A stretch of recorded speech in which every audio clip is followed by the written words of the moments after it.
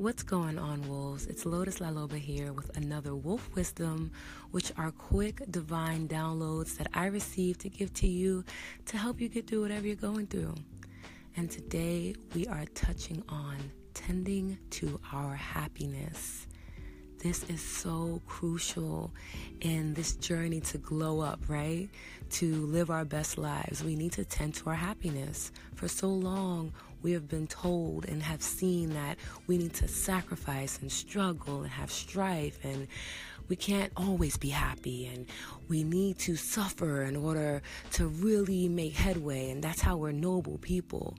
We have to end that narrative today, right now, because it's really about tending to our happiness. Because when we do that, we are coming from a place of overflow and not overwhelm. We are able to serve at our highest and give our best to our communities and to ourselves, our loved ones, simply because we chose to tend to our happiness. So take some time to get self-aware. See where you can tend to your happiness. What excites you? What brings out your inner baby girl? For me, I love to color. Whenever I get a chance to break out a coloring book and some markers, you can't stop me. Another thing I love to do is to dance. It just makes me feel so in alignment.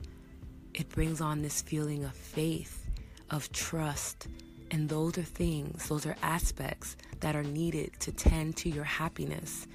You cannot have happiness if you don't have faith in something bigger than you, faith that things are going to work out in your favor, faith that you are divinely led.